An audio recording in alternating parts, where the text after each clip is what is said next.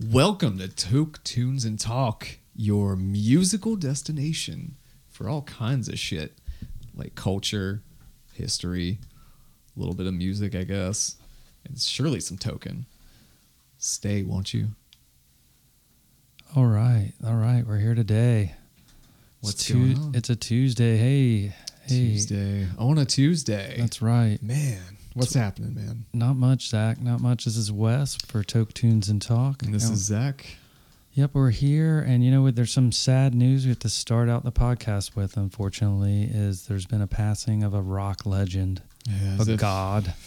As if this year wasn't fucking with us enough. Right. There wasn't already enough on the 2020 plate for what's gone down. But now Edward Van Halen has passed away at the age of 65 here today on October 6th, 2020. And he's survived by his son and his wife. I think it's his third wife now. But his son, Wolfgang. Wolfgang is amazing. Like, he was the current bassist of Van Halen. The current bassist. He's I forget how old he is. He's pretty young, maybe like 30 at the oldest or something like that. Yeah. And he's been doing a lot of like solo stuff too that's been sounding really interesting. Oh, I haven't heard of his solo stuff. Yeah, he posted teaser videos on I think Instagram and Twitter like not even a month or two ago. Wow. He was at 5150. He was tracking some bass over his guitar. That's the studio that Van Halen Studios. Edward Van Halen's named after the famous amplifier that he kind of popularized. I'm using that currently. Is that a Marshall amp? It's an EVH. An EVH, but hold on, is the original one the 5150? It's a PV, so it's based off of a PV. It's based or off something. the PV, which was also amazing. And he's tweaked it. Well, he was always known. I mean, classically, his guitar, of course, the Frankenstein he's classically known for gutting it, the red and white. Yeah, putting all the crazy stripes on it. And he has one pickup, and then one's not active. Right. But I heard he said he left it in there because he thought people would make fun of him if he didn't have the two pickups in there. But he only used one. He didn't need a tone control either. He just had a volume, and he had that humbucker in the bridge. And that was it. That's all he needed, and he had a lot of electrical tape and spray paint. And he had a lot of balls, too. Yeah, to do that shit. Well, he was a virtuoso, definitely. He was the kind of guy who, how he played defined a generation. And really, the players after it were so heavily influenced. I mean, a lot of people are now comparing him to Jimi Hendrix. Yeah. In that, there's good reason. He defined the era, and then he influenced so many people after it. I mean, I just remember at least tapping. He really popularized tapping in my mind. I was just going to say that. He revolutionized. It's a method. If you're not familiar, metal music has very, very many different types of guitar riffs in it, but the one staple that is consistent across the board almost entirely is two-hand tapping. That is exactly what Van Halen is known for, and that's exactly what influenced just a revolution of metal bands. Oh yeah, I mean, I feel like everyone tried to one up it. I remember there was a time in the '80s when there was some really cheesy band like Warrant or someone really off the charts who they had a power drill, cordless power drill, and at the end of it there was an array of picks, and what they would do is he'd have a little solo, the guy would, and this man he'd come out and he would turn on the power drill and it'd spin around and he'd go and it was like, that's hilarious, ridiculously funny. Why wouldn't you do that if you thought of it? I mean, there was a lot of that afterwards, unfortunately. To some degree, it got a little perverted in kind of a negative way, and wasn't necessarily, Someone took something too far? And hair metal, of all things. I know, right? It's similar. There's another band, they did a thing called Chainsaw. The chainsaw, and they would actually bring out a chainsaw on stage. That was like a thing, and they would play the chainsaw. This is so pre-90s, probably, right? Yeah, it's like gotta be. It's late 80s, I'd say. It's late 80s. Be hella illegal now. It's when the good old. I mean, you really had to wow them. You gotta bring the razzle dazzle. You had to not only bring the razzle dazzle, you had to kind of fucking invent the razzle dazzle. A lot of it was for some of them, or you were reinventing it, like Guar and shit like that. That's true. They were the first ones to kind of pioneer the whole, like, I don't know about shock rock or shock metal necessarily, because obviously Kiss, but GWAR took that shit a step further, man. They just said, let's just dress up like we're fucking football players who know how to play guitar and drums and shit. You know? Oh yeah, exactly. Just so over the top. Well, I mean, there's theater, you know. I mean, at least when you pay the money, I can imagine some people go and they see a band and they're so boring. They just stand there. They're wearing jeans and a t-shirt.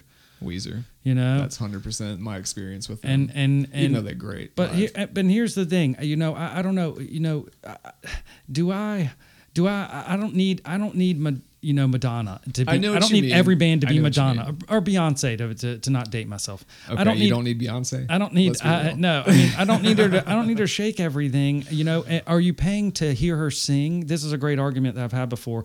Is are you paying for some people aren't musicians as much as they're performers or entertainers. Where when they I understand the concept that when you're selling a huge arena, you want everyone to get their money's worth. So you want to shake it and have a big show, but sometimes you sacrifice the audio, you singing, the whole point that they're even there. Yeah. And so I don't know if when I go there, there's an argument too, should it sound like some people want it to sound just like the studio? I was just going to say that. Other people want to hear it get jammy. Let me just tell you right now, if you're someone who wants it to sound just like the studio, go to hell. Fuck you. Listen to the studio. Dude, yeah, thank you. Here's what you should do. Number one, don't buy a concert ticket and sell out a fucking concert that I could be going to, but I'm losing out because someone who wants play it like it is on the radio. Right, Fuck you. Go home and listen to it. Put on your headphones. Get high. Put on a fucking stick of incense. Just chill your ass out. Close your eyes. Yeah, watch it on YouTube or whatever and pretend that you're there. Exactly. Now, here's my only argument would be if it's not at the level of the studio performance. Now, if it's below studio, like it's really poor and you're not getting something extra. Now, I mean, I used to be a big fan of Grateful Dead, so I don't need to be, have any arguments towards, play it like the studio, because there's two different Grateful Dead bands. There's the studio band. Oh, yes. Then there's the live band, which not even like in the newer form, but just the idea that like what you hear on the studio is very going to be regimented and a certain length and is always going to be the same. When you go and watch them live, they play every song different, a little bit longer. They mix them together, and it's just a tale of two bands, if you will. I will tell you this: I don't really. No, I'm not gonna mince words here, Wes. I don't like the Grateful Dead. I don't. Wow. I just don't. Some people don't prefer different types of music. You should know what this means for me. I can't go home tonight because my girlfriend is a gigantic Dead fan. She's a Deadhead, and her dad's a Deadhead as well. So that opinion is not probably very popular around there. Right. But I will say I've never really listened to enough to really know whether or not I'm not into them necessarily. I'm understanding. I'm not a gigantic fan of Slayer. But I can understand they've been around a long time and the respect that they're given. I can understand that they're an accomplished band and that they're competent and that they have every reason to get all the accolades that they do. Now, on the other hand, I'm never going to want to sit back and listen to the Slayer album, Rain of Blood or something. Or I'm never going to want to, say, let's go to a concert, because that's just not my thing. But at the same time, I mean, I don't know, it doesn't, I think there's some bands, this is a good topic, because I think there's some bands that just like draw, they're magnets for criticism. And it's easy to kind of like pot shot them and say, bam, bam, bam. But I think it's not fair, because if you ran into most people who enjoy the Grateful Dead, they would just be like, we accept all music and we love all people. And so it's funny that they just get bagged on so hard. It is kind of funny now that you mentioned that. Yeah, they're like the most loving people. They're just like, we're totally accepting. They're like, you're right. That's your opinion and that's your right. Like, just be like, cool with it. I'm so glad that you shared it with me. Thanks for telling me you hate our music. That's okay. Let's frolic in daisies together. Know, so the thing about Grateful Dead shows that I hear like often, like Phish shows and stuff, is that it's like an event. It's more like it's just a destination, and the music was the journey. Exactly, there was the friends we met along the way, and if you've never been to a Grateful Dead show and you just enjoy live shows and you can separate a little bit from the music, you can't be too angsty about the music. There's drugs for that. Yeah, I can tell you that the experience, and they were, Dead and Company were here, and the Grateful Dead's come through, back when Garcia was alive. Yeah. I can tell you that the crowds are amazing. Everyone is moving. It's something in all places. Like everybody is up, and it's like a gigantic, and I've been to tons of, it's like an ecstasy orgy. Well, whatever the, I mean, it isn't all drug based necessarily either. People just vibe out and are just friendly. I mean, yeah, there is a lot of that, but there's a lot of that at most shows, it might just be expressed in a different way. I really do believe there is something to that, like the good vibes thing. Like it's kind of a lame saying, let's be honest, it is. Right. But at the same time, it's like if I was at a Grateful Dead show and I saw that happening, I wouldn't be able to not join in and feel that shit. It's a total experience. Like you said, it's a destination, it's an experience. I think it's something that someone needs to experience to get a vibe for it. And it's not to say it's not cool. It's just that I think, I've been to a lot of different shows at this one arena with the lawn and everything. Yeah. It used to be called Blockbuster, and it's been called, a million other AT&T and a million other things. Right. One time it was just called like the Pavilion or something because they didn't have anybody. But those poor bastards. And I'm telling you that the best shows are and the nicest people and the most fun I've ever had. And I'm not really into that music as much. Like I've kind of outgrown it. And I'm you. Way not into that music. I can maybe point you to a couple albums, like some early albums, like Working Man's Dead. That is like a bluesy album that doesn't feel as hippie music for some people, and they can kind of be, this is roots, kind of Americana. Like they play a lot of old bluesy songs. Okay, and so stuff like that, you can kind of chew on it a little bit more and say, I see what you mean. It's got depth and stuff, or it's got like I guess more behind the scenes. Yeah, it doesn't feel just like hippie love. They didn't start out that way. Totally. Okay. I mean, they were part of the '69 Summer Love stuff in Woodstock. I mean, I will say, man, I mean, they're all talented. They're all talented people. Like I hear bits and pieces of stuff, from them over the course of, I don't know how long I've been listening to music. It's just every time I hear it, I'm like, yeah, that sounds really good. Technically, it's just not. It's not your cup of tea. Yeah, it's not my bag, man. I hear it, dude.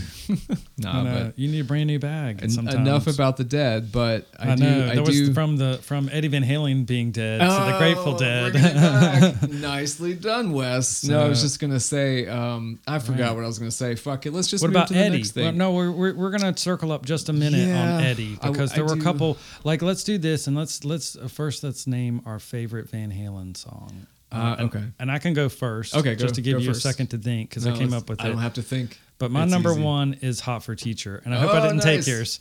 Very nice. But it's actually, if you listen to Hot for Teacher, and there was a little controversy back in the day, but it's actually based on a ZZ Top song called LaGrange. And LaGrange has this great, it goes, wow, wow, wow, wow, it's like got this song, but it's literally has the beginning of Hot for Teacher is LaGrange. And it's weird. Okay. It's played a little faster, but it's pretty much, and he adds, some, tapping and some crazy kind of, Eddie Van Halen stuff. But it has a pretty much like where it's an homage, but it's so heavy that he actually had to talk to Billy Gibbons of ZZ Top, who's another guitar god. And he okayed it. And so, but this was back in the day before, sampling and before things, because I think that was off of their 1982 album. That was what was the name of that album? I can't remember. Was it called 1982? I think it's called 1984. There's a 1984, right? A 1984 album. That's what it is. Yeah, 1984. I remember that being a song name. Yep, 1984. Okay. So that's yours. That would be Hot for Teacher. Hot for Teacher from and that. And also the video is pretty good. If you're a young kid coming up. If you're any kid at any point, at any definitely time, get some strange feelings from that video. So you start to think, then they become not so strange. What does Hot for Teacher mean? Yeah, right. Hot for Teacher has it's not mincing words any more than we could about that shit. Pretty obvious, dude. I don't know how many posters I've seen with teachers I've been hot for. Okay, there we go. The Hot for Teacher thing. Yeah. So my favorite one. This is easy because the first time I heard this, my dad played this because he had the album. We always took trips to the store or something like that to go every weekend. We'd always play music and stand up. And I remember the biggest thing that stood out to me at the time when I was 10 years old, hearing Eruption by Van Halen. It changed my fucking life, man, because the way the guitar comes in when he starts that tapping, really fast tapping. At the time, what 10-year-old really hears that unless that's something that's regularly played around you? Yeah. At the time, it was not. Right. It was more other stuff. So when I heard that, I was like, damn, I want to get behind that. And that's really what put that bug in my ear about guitar, you know? No, so that was considered one of the greatest solos of all time. Yeah. Is Eruptions. The first thing I did after that song ended was I fucking rewound it, played it again. How many times do you remember doing that? That's to true. A song? Yeah. I can't tell you how many times that actually happens. Yeah, that is a crazy guitar moment on that song too. It's a pretty big deal. Yeah.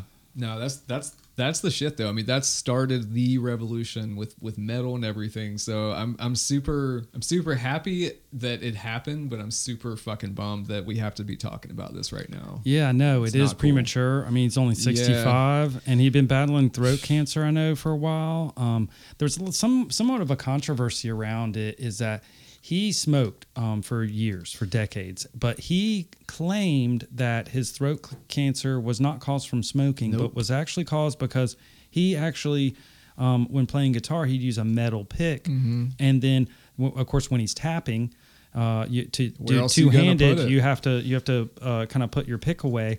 And in doing that, he'd put it in his mouth. Yep. And so his claim was that his throat cancer, the cancer he got from his throat, was from having a metal pick in his mouth a lot from playing.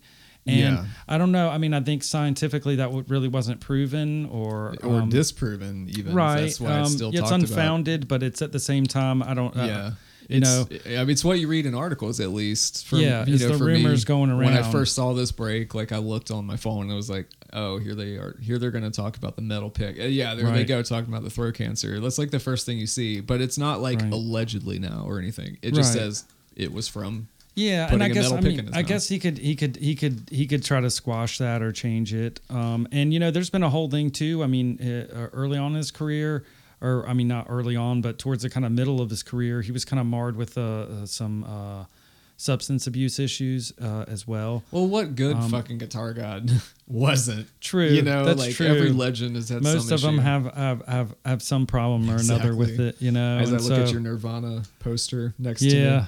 Yeah, they'll have issues. True. Of course, I don't know. In fairness, I wouldn't put Kurt Cobain on the same level as Eddie Van Halen.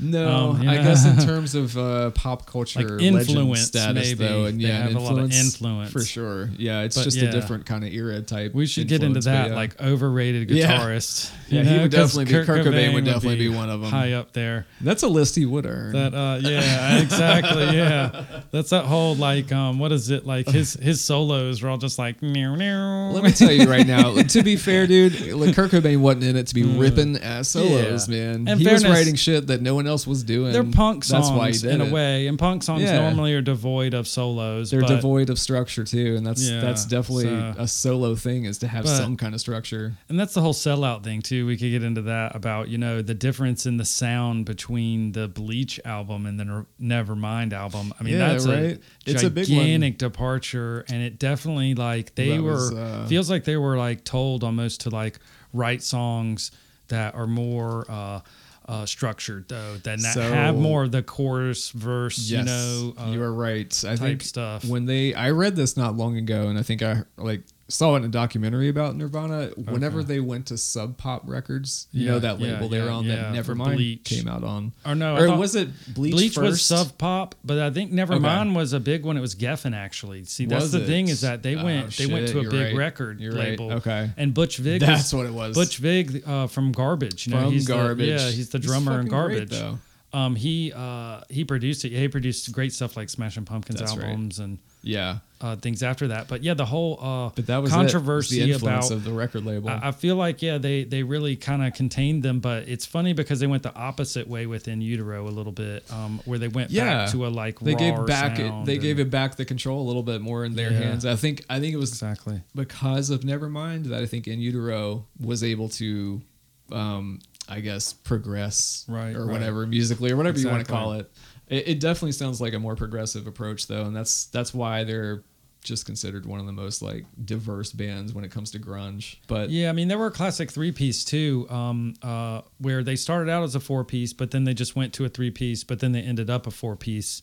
And then of course the two members went into Foo Fighters with Pat Smear and dude, let me tell you, that David first Foo Fighters song on the first Foo Fighters album sounds exactly like Nirvana. Oh yeah, doesn't it? Yeah. Like I forget the name, but it's exactly like Nirvana. What the me something of me or something Big Me is it Big Me? It's let me see. Let's find out because Big Me was one of them. What is it? The thing with Foo Fighters is that that Foo Fighter album, the first one, he wrote the entire album while he was in Nirvana and had already, to my knowledge, recorded it, I believe. And he had Kurt listen to it, and Kurt actually gave him some pointers on it. No way, so that's fucking cool. He was gonna release a solo album regardless. Damn, that's but it really probably cool. would have just been like Dave Grohl or something. Not Foo Fighters. Yeah, the Dave Grohl band. Hold on, you mean Dave Matthews? Grohl 3. It's even worse. We're touring with Dave Matthews, the Dave Grohl man. This Is a Call. That's the song. Is it? This is a call. Oh yeah, this is a call. Okay, yeah. That was off the first album. I'll Stick Around was obviously the really big song. Stick Around, yeah. But yeah, This Is a Call is like it's the first song. Well, on that album. It sounds but didn't they have that? Like Nirvana. When I talk about it, lingers on. Reasons all been. It's you. And fell into, because I remember that being one of the first singles. It was like the Mentos video. Was what they did. They did the rip off on the Mentos. Yeah, that's right. They did a lot of rip off videos and shit. They had some good videos. Brilliant. Well, Everlong's still their best song though. I'm an Everlong fan. Ooh, I love that song. There's Everlong and there's My Hero people, right? Okay, a little bit. They're both good. My Hero's good, but Everlong has got more lastability, I think. Everlong is amazing, and the video actually was done by a French director, Michel Gondry. That he's done a bunch of stuff. Really? Like he did Internal Spotless Mind of the Internal. Eternal Sunshine of the Spotless Mind. He did that one, and he's done a couple other ones, then he did the White Stripes Lego video too.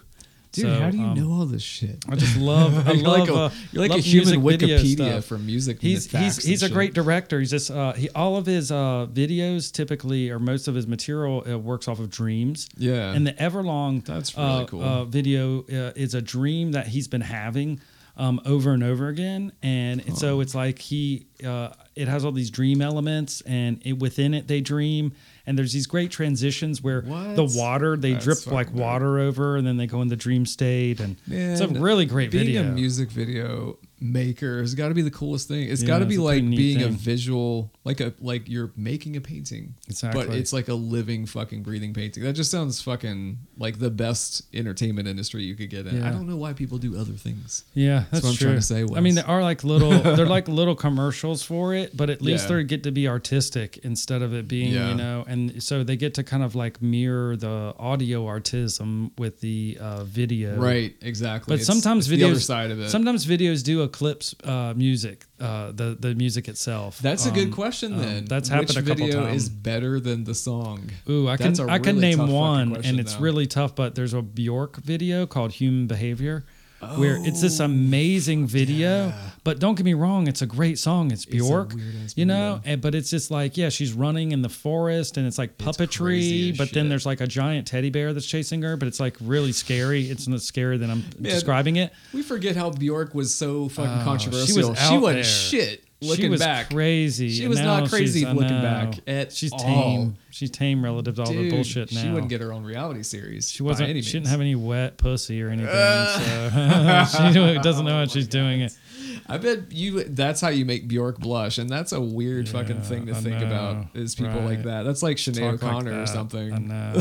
Yeah, I'm a little edgier. What the fuck? But she's an electronic musician, but she also has an amazing voice, and she does. I mean, I think she's really pushed the envelope, and she even tried to do. There's a film called Dancer in the Dark that she did that was really interesting.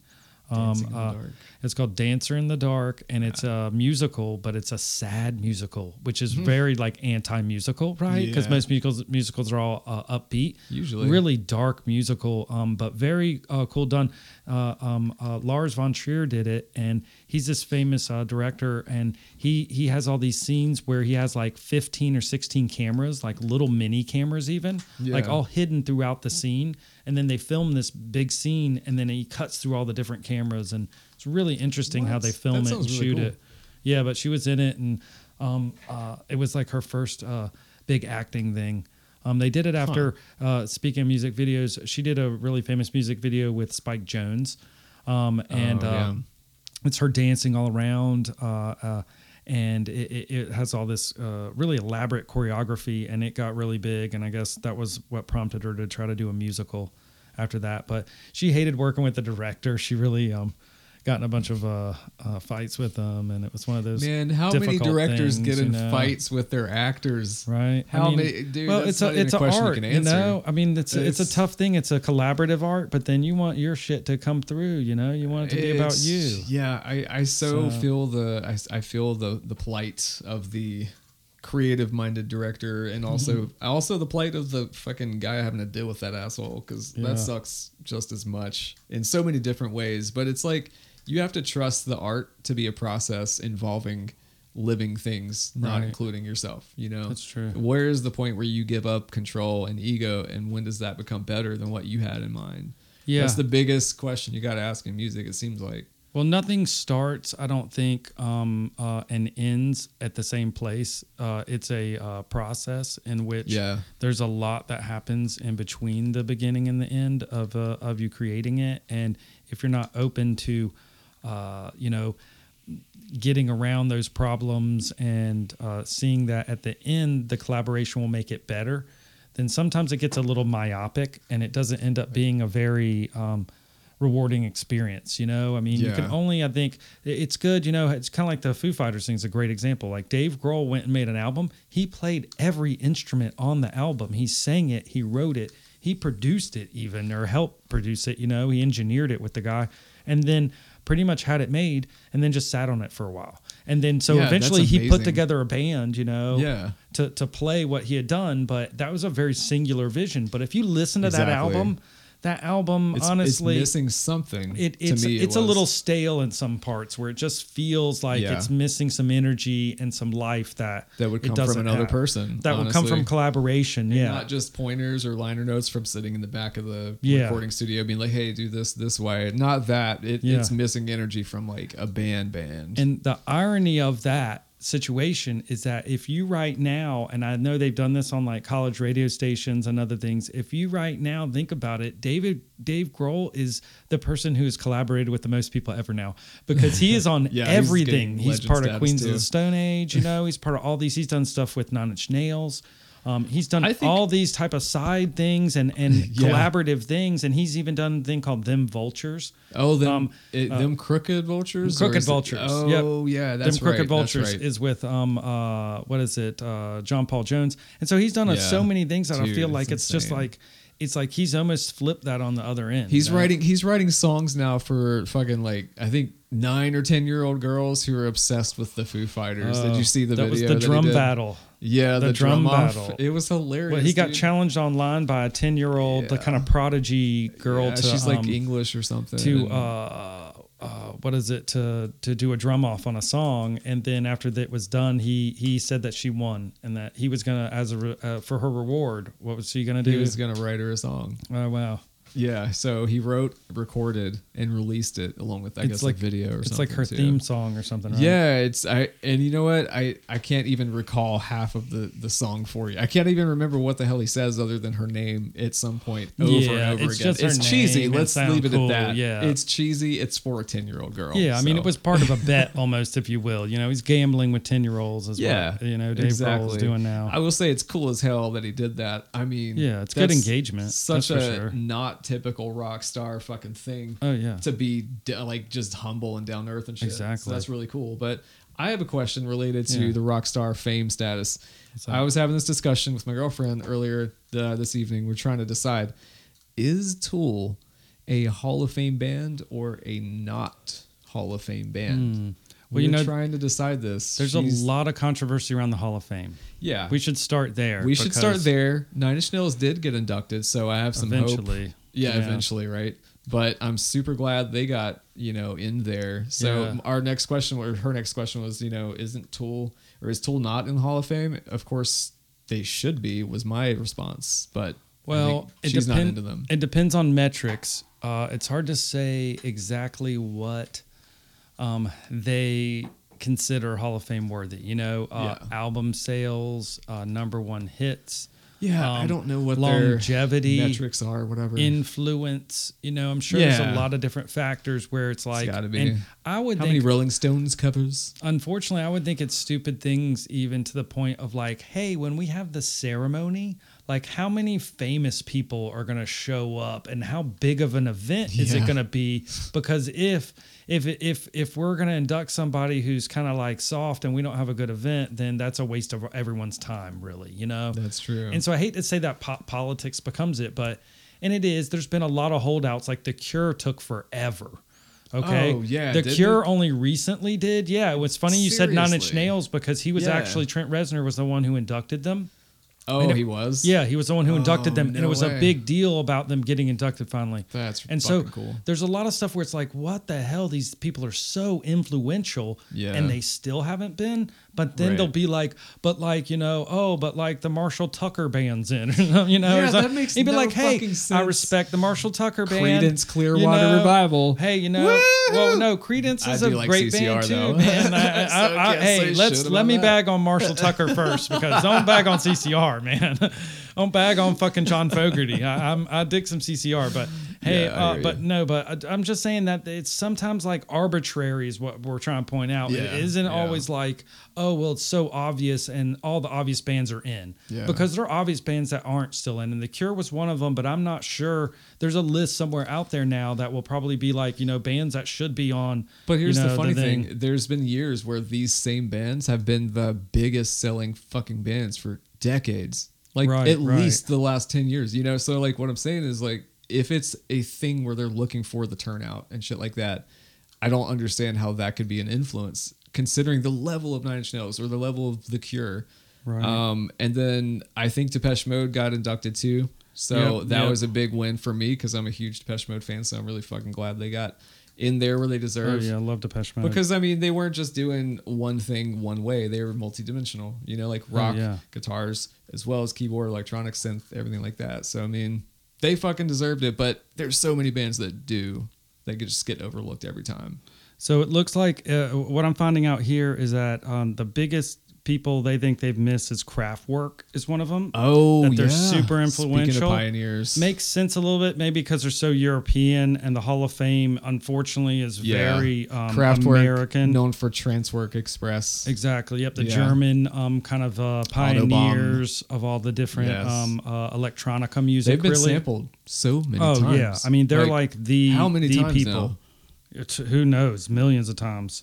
Like Daft Punk maybe even done it. Who knows? I mean, interestingly, also Judas Priest hasn't been in, Oh, wow. Breaking the Law. Weird. Wow, Which another UK band. It's weird. Super influential in the metal scene, which really was, pretty much invented in Great Britain. Yeah, I mean, every aspect I can think of British metal would involve Judas Priest. Yeah. For sure. And things like, well, I always pair them with things like Anthrax and stuff like that too. I don't even know if they're on that list. Okay, well, Devo's on it. Devo's on the list. That kind of makes sense. They're kind of Kraftwerk than you think. Super Kraftwerk inspired. Yeah, for sure. There's some famous old school ones like Link Wray, which he did a song called Rumble. And it's an instrumental song, and it just has guitar in it, and it's a pretty famous one.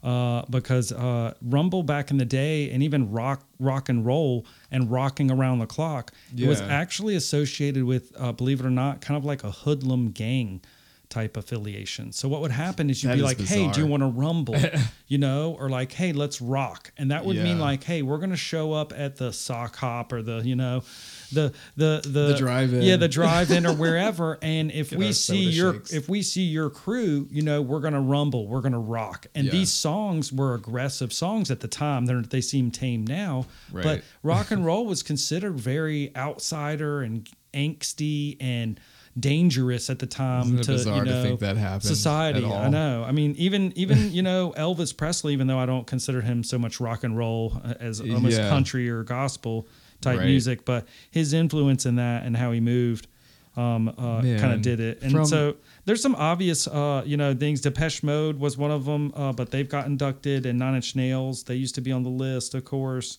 After that, it gets a little trickier because Well, I mean, there's some different people who have and haven't, but I can't think of anybody huge. Here's another big question. How do they rotate the styles or the genres of bands? Because if we're talking just strictly rock and you know, like hard rock, metal, like influences like Judas Priest, or are we talking Kraftwerk, electronic, Depeche and that's Mode, what I think they're having a hard time. They're having a very hard time coming up to those, I think. Yeah, I don't think so how are they approaching that? They haven't really embraced a lot of the newer genres. Like some people even think that there's some country musicians who've had crossovers success that they think, hey, these guys should be included too. And it's like that's where you draw a line for me, my friend.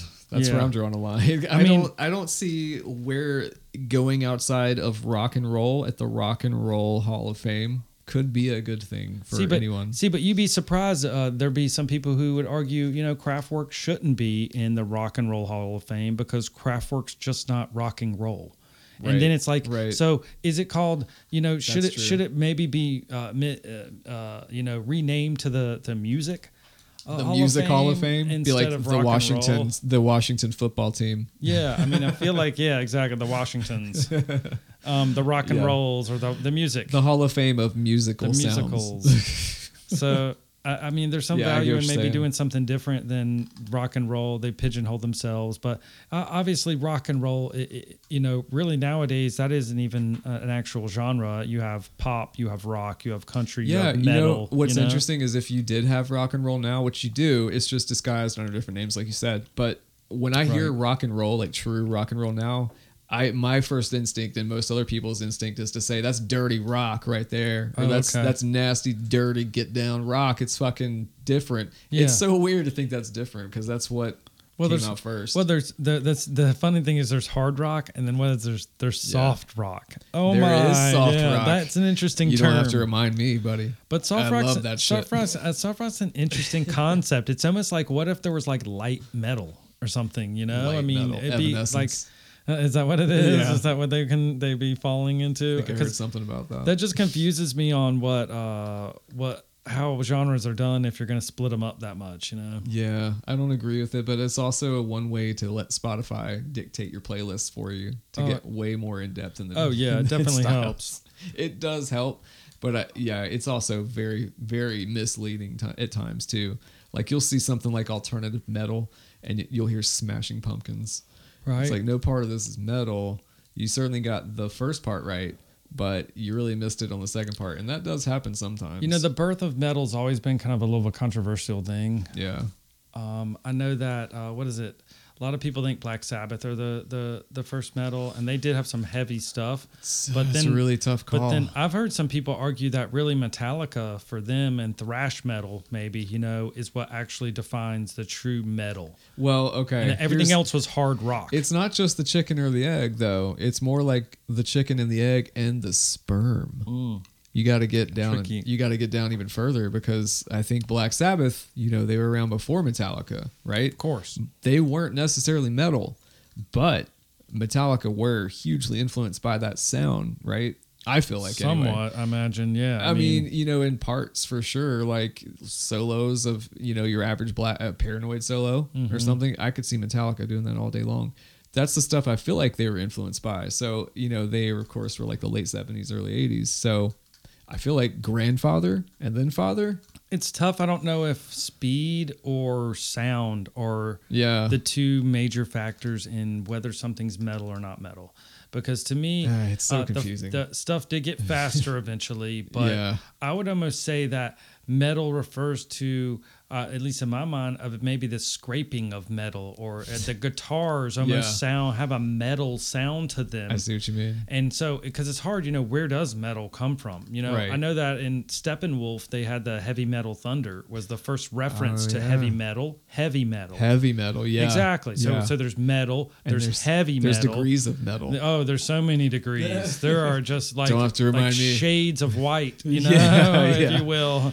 There's white metal and shade metal too. Yeah, exactly. So and then someone like Ghost, who people call them metal, and they don't sound like metal really. If you close your eyes and you never saw them, you'd be like, these guys are pop. You know, these guys are pretty much just like power pop, like rock. Yeah, they're like you're. But then if you see them, you're like, oh my god, these guys are so metal. You know what they sound like? They sound like metal. they're not metal, right? But they sound like 80s metal if it was playing upstairs and there's a lot of fog upstairs and you just barely heard them coming from upstairs. That's what they sound. It's much more melodic than metal ever is. I mean, it's really good stuff. And but I consider it like a hard rock where just occasionally they drop like a devil or a just enough or a witch or something, just to make sure everybody's paying attention. And then of course they dress like they look like they're crazy as hell, and it's scary. Like kind of or I forget what the singer dresses like he's the Pope. The Pope is traditionally like a zombie Pope. Oh yes. All the members actually have one mask that they wear, and they're called the Faceless Ghouls. Yeah, that's right. I remember discussing this. Yeah. That's something that I think has been done many times, but not necessarily associated with an 80s metal sounding act, if you can call it that. All I know is what they do it really well, and they end up they have their own little niche, and it really works for them. And it's not to say it's for everybody, but I appreciate melodic. I don't think everything has to be for everybody. Things. Fuck that. That's true. I like that they're doing something different. Like, it doesn't, Radiohead probably didn't think they were going to become what they became, but they changed something and they became their own genre. Radiohead is Radiohead. True. So I don't know. I like that we discussed all this though, like with Tool and then with Van Halen, because it reminds me that thank God I'm open-minded, man. I would fucking hate to be. It helps. I would hate to be one of those persons that only listens to Gwar. To bring it back, well, to circle it to back. Only listen to Gwar. Is there a person who only listens to Gwar though? Gwar. No, they don't listen to their own stuff. I bet Of course they do. No, they don't. They're influenced by everything else. They listen to so much else. By each other's shits. No way. I can't even imagine they can listen to that. Gore's a spectacle as much as they'll tell you that too. Gore's like going to a Gallagher show. They had their one of their lead singers died, actually. Speaking of people who died. Yeah. No, a few years ago, and they did a whole like tour and show around kind of like made around the death of his character, if you will. And like because he died in real life, then they killed him off in their show, if you will, in the theatrical that's actually part. Kind of interesting sounding. Yeah. It's a very cool thing that conceptually everything ties into itself. So I kind of appreciate that. What a way to go, bro. Like if you were gonna die. Well, he didn't die in a Gore show, just to be clear. No, I just know. I mean, the way they send him off. Yeah, like to get essence. Like remembered. Yeah, what a way to be remembered. In memoriam, exactly. To go like that's fucking pretty cool. And Gore's been torn forever, I mean, they still, I can't believe they're still even torn. I mean, obviously not now, but I know. But see, that's the thing is that there's always been like beyond the A and even B level venues, there's always been C and D level venues where they need stuff to book. They need someone to play on a Wednesday. Yeah, right. Yeah. They need someone to play on a Wednesday at 10 o'clock. Because on a Wednesday, because no one's coming out or in not November. As many people. Yeah, exactly. Late November in fucking the middle of Ohio. It's like in bad timing, So right. And if you put Gwar on a Wednesday, man, you're gonna get some butts in the seats. You will. You will certainly get some Coors Light drinkers. There you go. You'll get some people, and then you know what you'll get too with Gwar, and this is a guarantee. You'll get onlookers, spectators, people who've been heard about it. Oh, my friend said, or he dragged me to it, and then So it's I think like a Renaissance fair or something. Yeah, there's a whole theatricalness to it. I kind of appreciate that shit though. They put a lot of energy into that, and I mean, think about it. They tour around and deal with all their crap, all their gear, but then they have all their like theatrical stage shit. You know what I would love to see, man? I would love to see a Netflix docuseries of what it's like to be a Gwar member behind the scenes. So when they're taking the fucking football shoulder pads off, they're like, Man, we need to look into that, because if they haven't made a documentary, we should make a documentary with them. We should do it, man. Well, hey, this is a good time to wrap things up, I think, right? That's right. Yeah, this has been Toke Tunes and Talk. Thanks for listening, guys, and we'll catch you on the next podcast. All right, see you. Oh man, who knew Gwar would be such topic for discussion? Let's run it like 43 minutes.